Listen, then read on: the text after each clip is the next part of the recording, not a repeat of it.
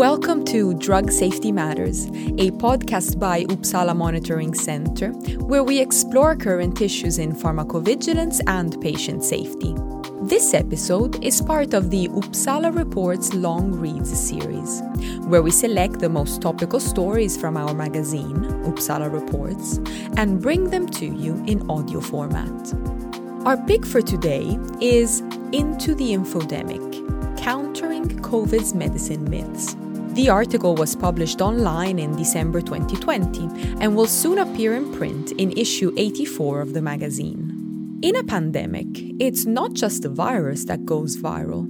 As COVID-19 spread around the world last year, so did waves of viral misinformation, which prompted some people to self-medicate with dire results. Marco Tuccori works as pharmacovigilance manager at the University Hospital of Pisa in Italy. In his article for Uppsala Reports, he explains how fighting the infodemic is a massive but necessary battle that the pharmacovigilance community cannot shy away from. After the read, I asked Marco a few questions about pandemic-related communications, so stay tuned till the end. But now, let's dive into the article. Here's Into the Infodemic, written by Marco Tuccori and read by me, Federica Santoro, and my colleague Matthew Barwick. The word viral entered common language in recent years to indicate a piece of communication that, regardless of its format, quickly spread to a large number of people, generally by social media sharing. The 2020 COVID-19 pandemic has not only made us rediscover the original meaning of viral, but also elevated the concept of viral communication to what we would call an infodemic. The infodemic bears the pandemic's characteristics of speed and a huge number of people reached, but adds an amount of information of unprecedented magnitude. The implications and consequences of this infodemic have been many. Probably some still undiscovered. Certainly, they have affected all sectors of human activities, and pharmacovigilance has not been spared. Indeed, a good percentage of the viral information has concerned the drugs and other potential treatments for the new disease, finding fertile ground in a frightened population, possibly influencing their behavior. Uncontrolled information on drugs has also reached opinion leaders, who have often amplified it in the most disparate directions, sometimes for their own political or economic interests. Some of the most serious consequences were observed in the first phase of the disease during the second quarter of 2020, when uncertainty and panic reached their peak. People had begun to look with hope at every treatment highlighted on the web, without necessarily understanding the scientific evidence supporting its use, and without distinguishing between preventive use in healthy subjects and treatment in sick ones. The rush to purchase products that promised a benefit was inevitable, seemingly often outside the control of prescribers, and with sometimes extreme consequences. The most emblematic case was that of chloroquine hydroxychloroquine. A much criticized study with many methodological limitations conducted in France on a small population had reported some benefit of these drugs for COVID-19 patients. In the United States, the products were promoted by social communicators and opinion leaders to such an extent that a healthy man, trying to protect himself from infection, died after ingesting a fish tank cleaning product that included chloroquine phosphate among ingredients on the label. Another broader consequence was a depletion of stocks, resulting in a shortage of drugs for patients who relied on it for conventional indications such as lupus and rheumatoid arthritis. In South America, one of the protagonists of the infodemic was ivermectin, a medication used for parasitic infections, easily available in pharmacies and commonly used for veterinary treatments. A potential efficacy for ivermectin had been postulated, but at concentrations that could only be reached in humans at the cost of severe neurological and liver toxicity. On the other side of the coin, the infodemic has also jeopardized the required use of drugs, where concerns have been raised about a possible increased COVID-19 related risk. For example, in the case of certain antihypertensive drugs, some regulatory agencies felt the need to specifically inform and reassure patients and urge them not to suspend life-saving treatments without medical supervision. In these scenarios, in which the infodemic panic could have negative effects on the appropriate use of drugs, pharmacovigilance organizations have had to work on various fronts to defend and possibly restore safer practices. The first challenge is precisely that of communication, aiming for capillary control and possibly mitigation of circulating information that may promote the inappropriate use of drugs, such as abuse, misuse, and overdose without adequate evidence of benefit, or avoidance without adequate evidence of harm.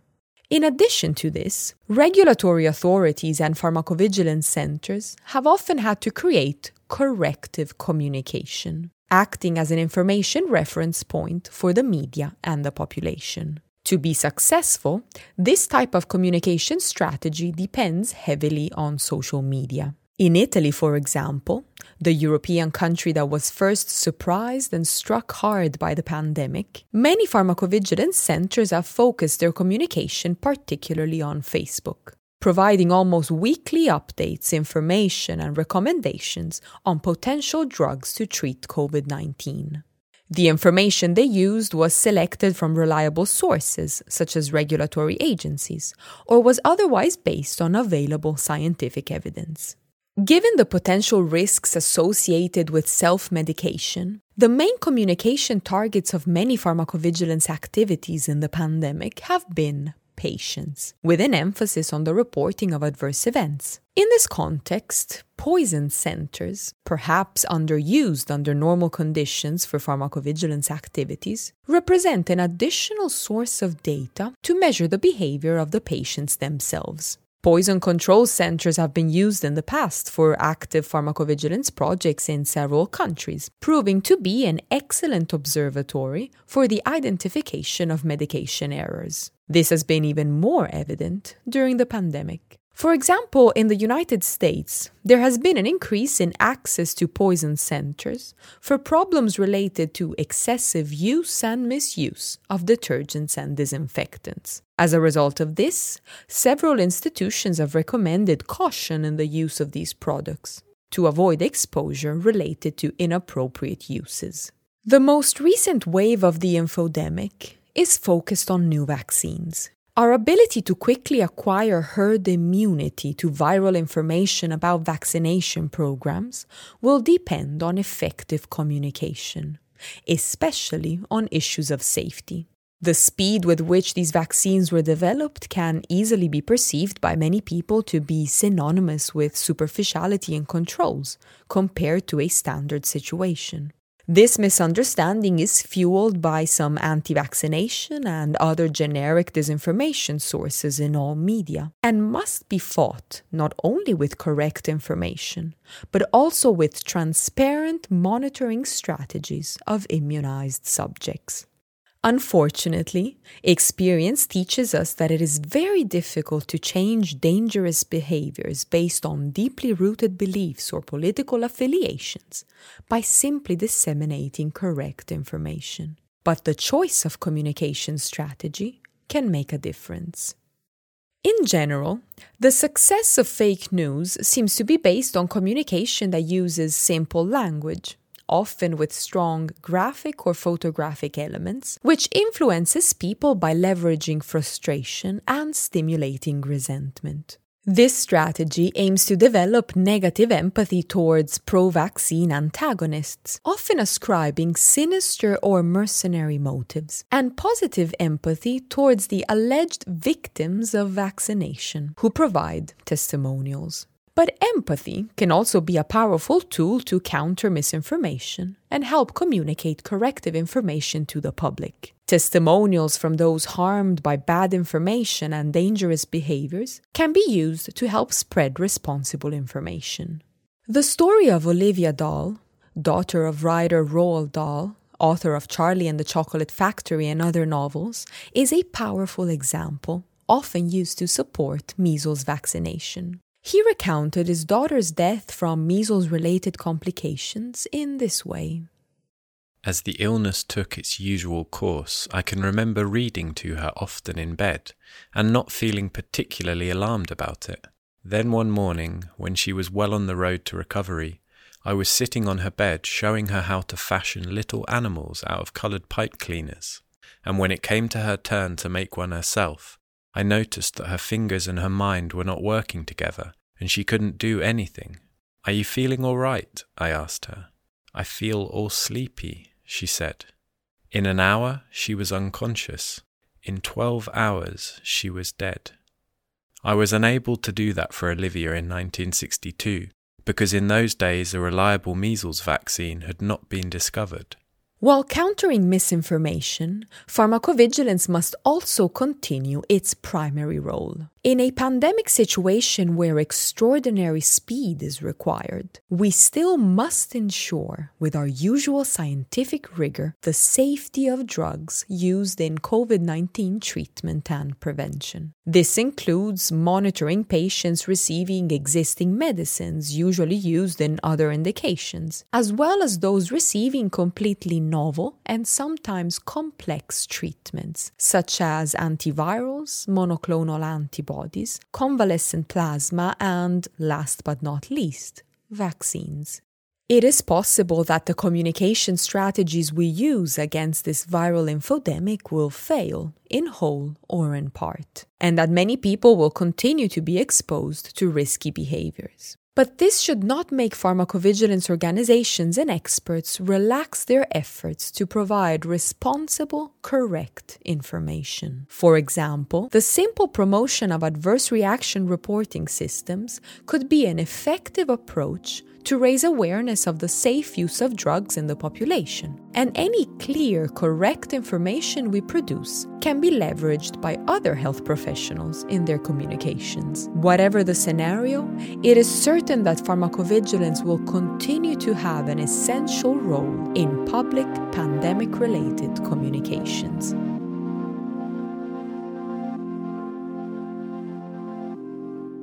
Hi Marco, and welcome to Drug Safety Matters. It's a pleasure to have you here with us today. Since you're based at a hospital, you work as pharmacovigilance manager at the University Hospital of Pisa in Italy. You must have plenty of first-hand experience of the problems that occur when people self-medicate, or they engage in other kinds of harmful behaviors as a consequence of believing misinformation. Can you give me some of those examples that you've witnessed perhaps in your daily work at the hospital? Well, I must confess that during the pandemic, we received not very much reports of such kind of issues. I remember that we received some reports of people with hypertension from the emergency department, where they complain problem of hypertension because they suspended their ACE inhibitor, because at that time the communication about this drug was that these drugs can have detrimental effects on COVID-19 infection. But what I can remember is that at that time we received several calls at the phone of people asking for information about hydroxychloroquine, because, of course, there were a lot of communication presenting this drug as a miracle drug in COVID-19. And I think that we were somehow lucky because people, instead of acting impulsively, preferred to call information center to receive some information about the drug they were thinking to take to prevent COVID-19. What I remarked in my article is that one of the problems was that people consider prevention in the same way of a treatment, and therefore this, of course, should have caused several problems in healthy people without any kind of symptoms at the time. But we make a check, of course, for more or less all the problems that you have described in the article. And we found that there was not an increase in the report of the drugs that were in the eye of the storm. And there was not an increase in the severity of such a report. So I think that somehow people consider the problem with caution and did not act impulsively. Now, in the article, you mention how to use empathy rather than just contrary information to counteract misinformation. Can you give me some examples of that kind of empathic communication, especially related to the pandemic? Well, empathy is an incredibly powerful strategy to condition people's behavior, but unfortunately, it can be used in any direction. So it depends on the interest of the communicators. In the case of pandemic, the best way to stimulate a positive behavior, for instance, supporting the use of protection tools or hand washing, social distancing, maybe it was that of showing and presenting or describing whatever experiences from real life of people suffering due to the disease. This could be made in forms of graphic or in written form. An example could be picture of people forced in mechanical ventilation in intensive care units, or picture of healthcare professionals working in overcharging hospitals, or even stories told by people who lost relatives due to COVID-19, or stories by recovered people about their experience in intensive care units. But now we are facing a situation that I think it is quite harder to manage, which is that of the death of patients following vaccine administration. I think that people interested in producing detrimental effects on the attitude to vaccination are exploiting empathy with stories of persons with their relatives died a few days after vaccine administrations, But if I have to think to a strategy, an empathic strategy that can counter such kind of communication, I think that, for instance, we could show vaccinated elderly people that can embrace their relatives after months of quarantine.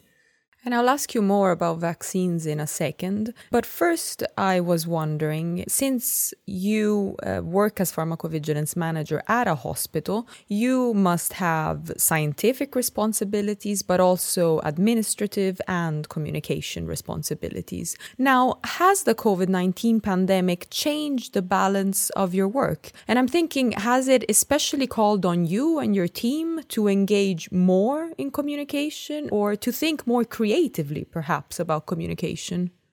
Yes, pandemic changes a lot the balance of my work. You must consider that my hospital is hosting the pharmacovigilance center of the Tuscan region, and therefore we need to address the communication not only to the hospital and to people working in the hospital or accessing the hospital, but to the entire population of the region, which is about 3,600,000 people. The health authority of the region created different task forces to prepare emergency plan. There was not an emergency plan because the pandemic was totally unexpected, and pharmacovigilance was involved in several of these plans. And these plans include, of course, communication plans, but also plans, for instance, for stimulating spontaneous reporting of adverse events following immunization to make these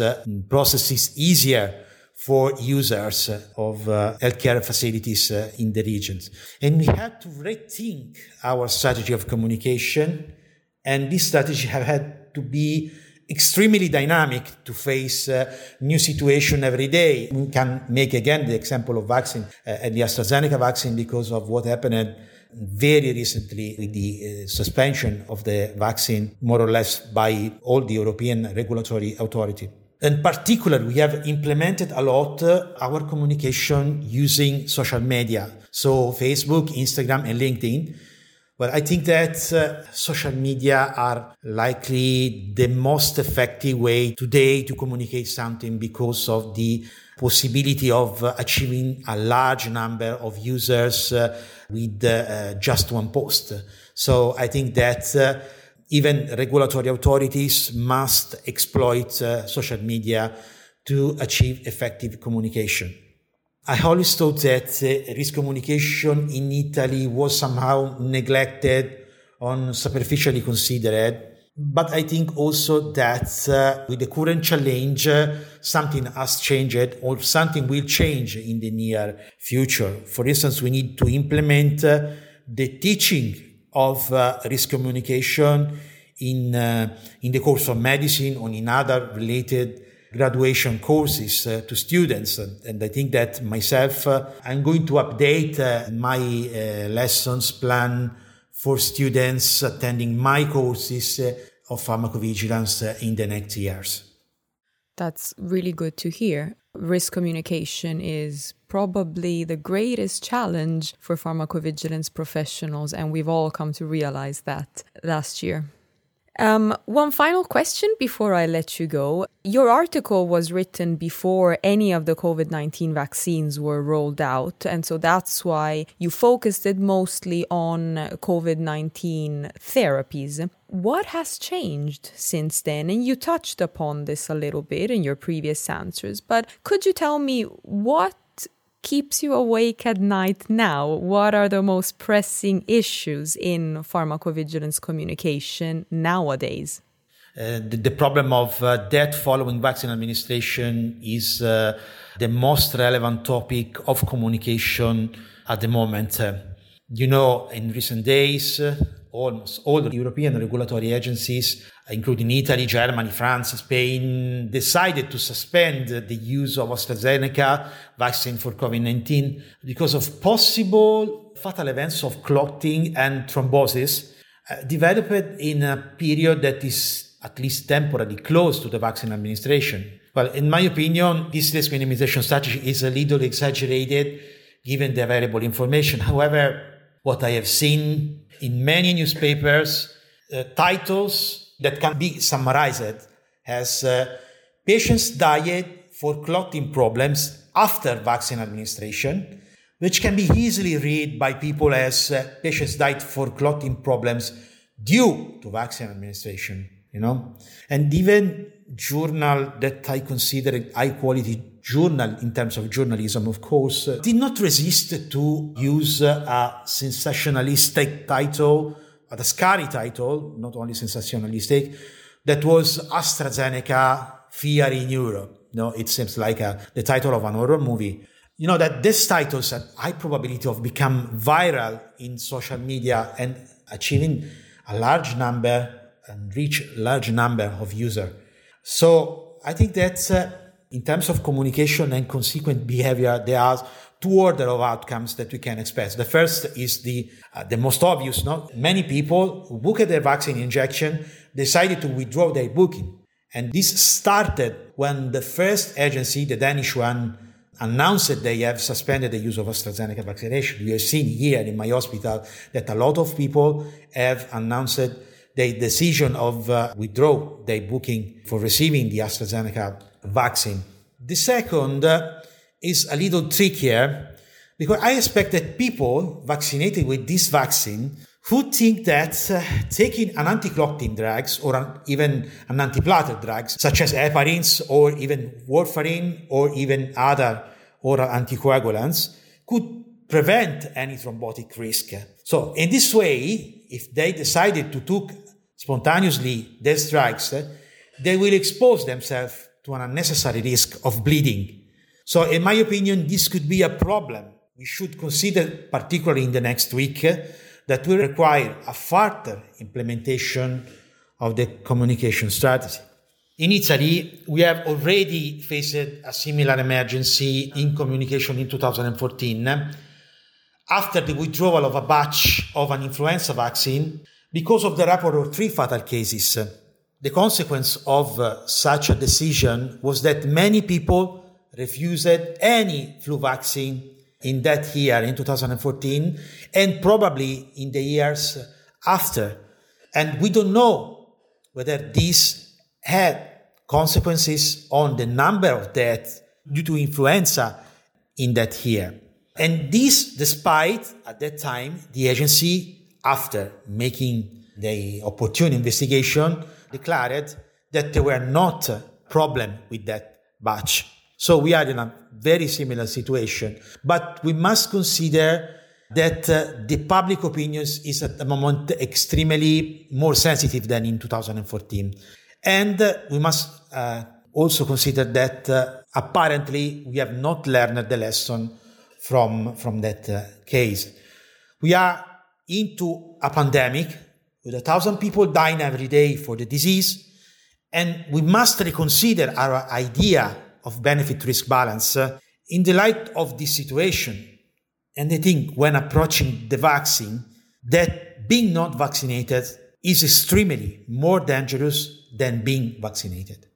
Thank you, Marco. There's a lot of interesting points there that our listeners can think about. I thank you for your time, and I wish you and the other pharmacovigilance professionals around the world best of luck in these extremely challenging, but also, may I say, intellectually stimulating times. Thank you for your interest in my work, and I think we need a lot of luck for the near future to handle the current situation. Thank you very much. That's all for now, but we'll be back soon with more long reads, as well as our usual conversations with medicine safety experts. In the meantime, check out the episode's show notes or visit uppsalareports.org to learn more about the infodemic. If you'd like stories like this one delivered straight to your inbox every month, sign up for our free newsletter at uppsalareports.org/subscribe. If you like our podcast, subscribe to it in your favorite player so you won't miss an episode. And while you're there, we'd love it if you could leave us a review so other listeners can find us. Any comments or suggestions for the show are welcome. Look for Uppsala Monitoring Center on Facebook, LinkedIn, or Twitter, and come talk to us there. For Drug Safety Matters, I'm Federica Santoro. I'd like to thank Marco Tuccori for the interview, Matthew Barwig for post-production support, and of course you for listening. Till next time.